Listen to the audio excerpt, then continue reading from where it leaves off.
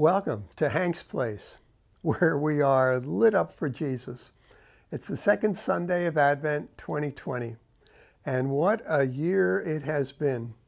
But friend, have hope, indeed, as we look forward to the celebrating of the birth of Jesus. Remember Matthew 1:21? She will bear a son, and you will call his name Jesus, and he will save his people from their sins. Paul in Galatians 4:4 adds, "But when the fullness of time had come, God sent forth his Son, born of a woman, born under the law, to redeem those who were under the law, so that we might receive adoption as sons." Jesus came when the time was right, when the world was perfectly prepared for God's work. I suggest to you that this year, with its COVID, isolations, election treacheries, evil media, is perfectly prepared for a fresh work of God.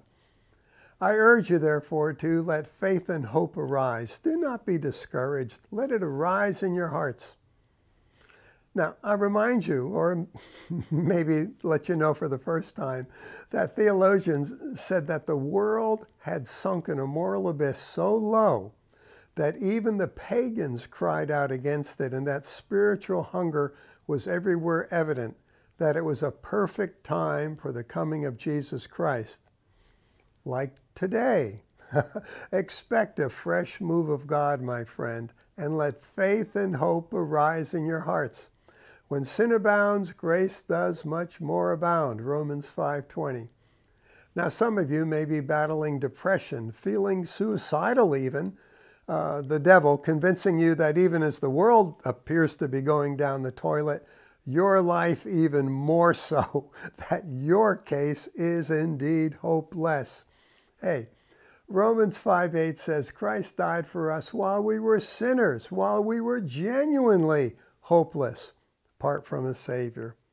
Jesus died for the hopeless. He's the hope of the hopeless. Eternally, it's always Jesus. Now, I've known people who have lost hope, convinced that they would burn in hell because their church's doctrines required full obedience to the law after becoming a Christian, or they'd be rejected and burned.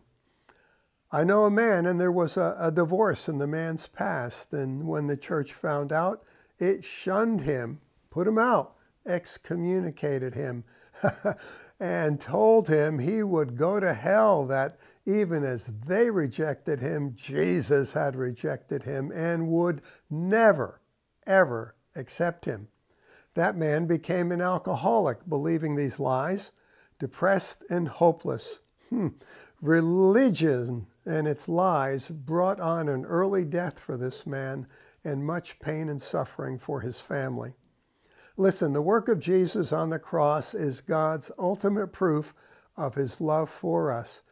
Unconditional love. It is not based on our performance prior to or after believing in him. Jesus died for undeserving sinners and rebels. Us. His love, his blood is greater than our greatest sin ever. So this Advent, I encourage you, look upon the evergreen trees and see Jesus' eternal love for you and me. Look upon the lights, see Jesus, light of the world, giving life to you and me. Look upon the gift giving, see Jesus, God's greatest gift, given out of his great, great love for you and me. Look and see. Let hope arise in your heart, dear friend, and come alive.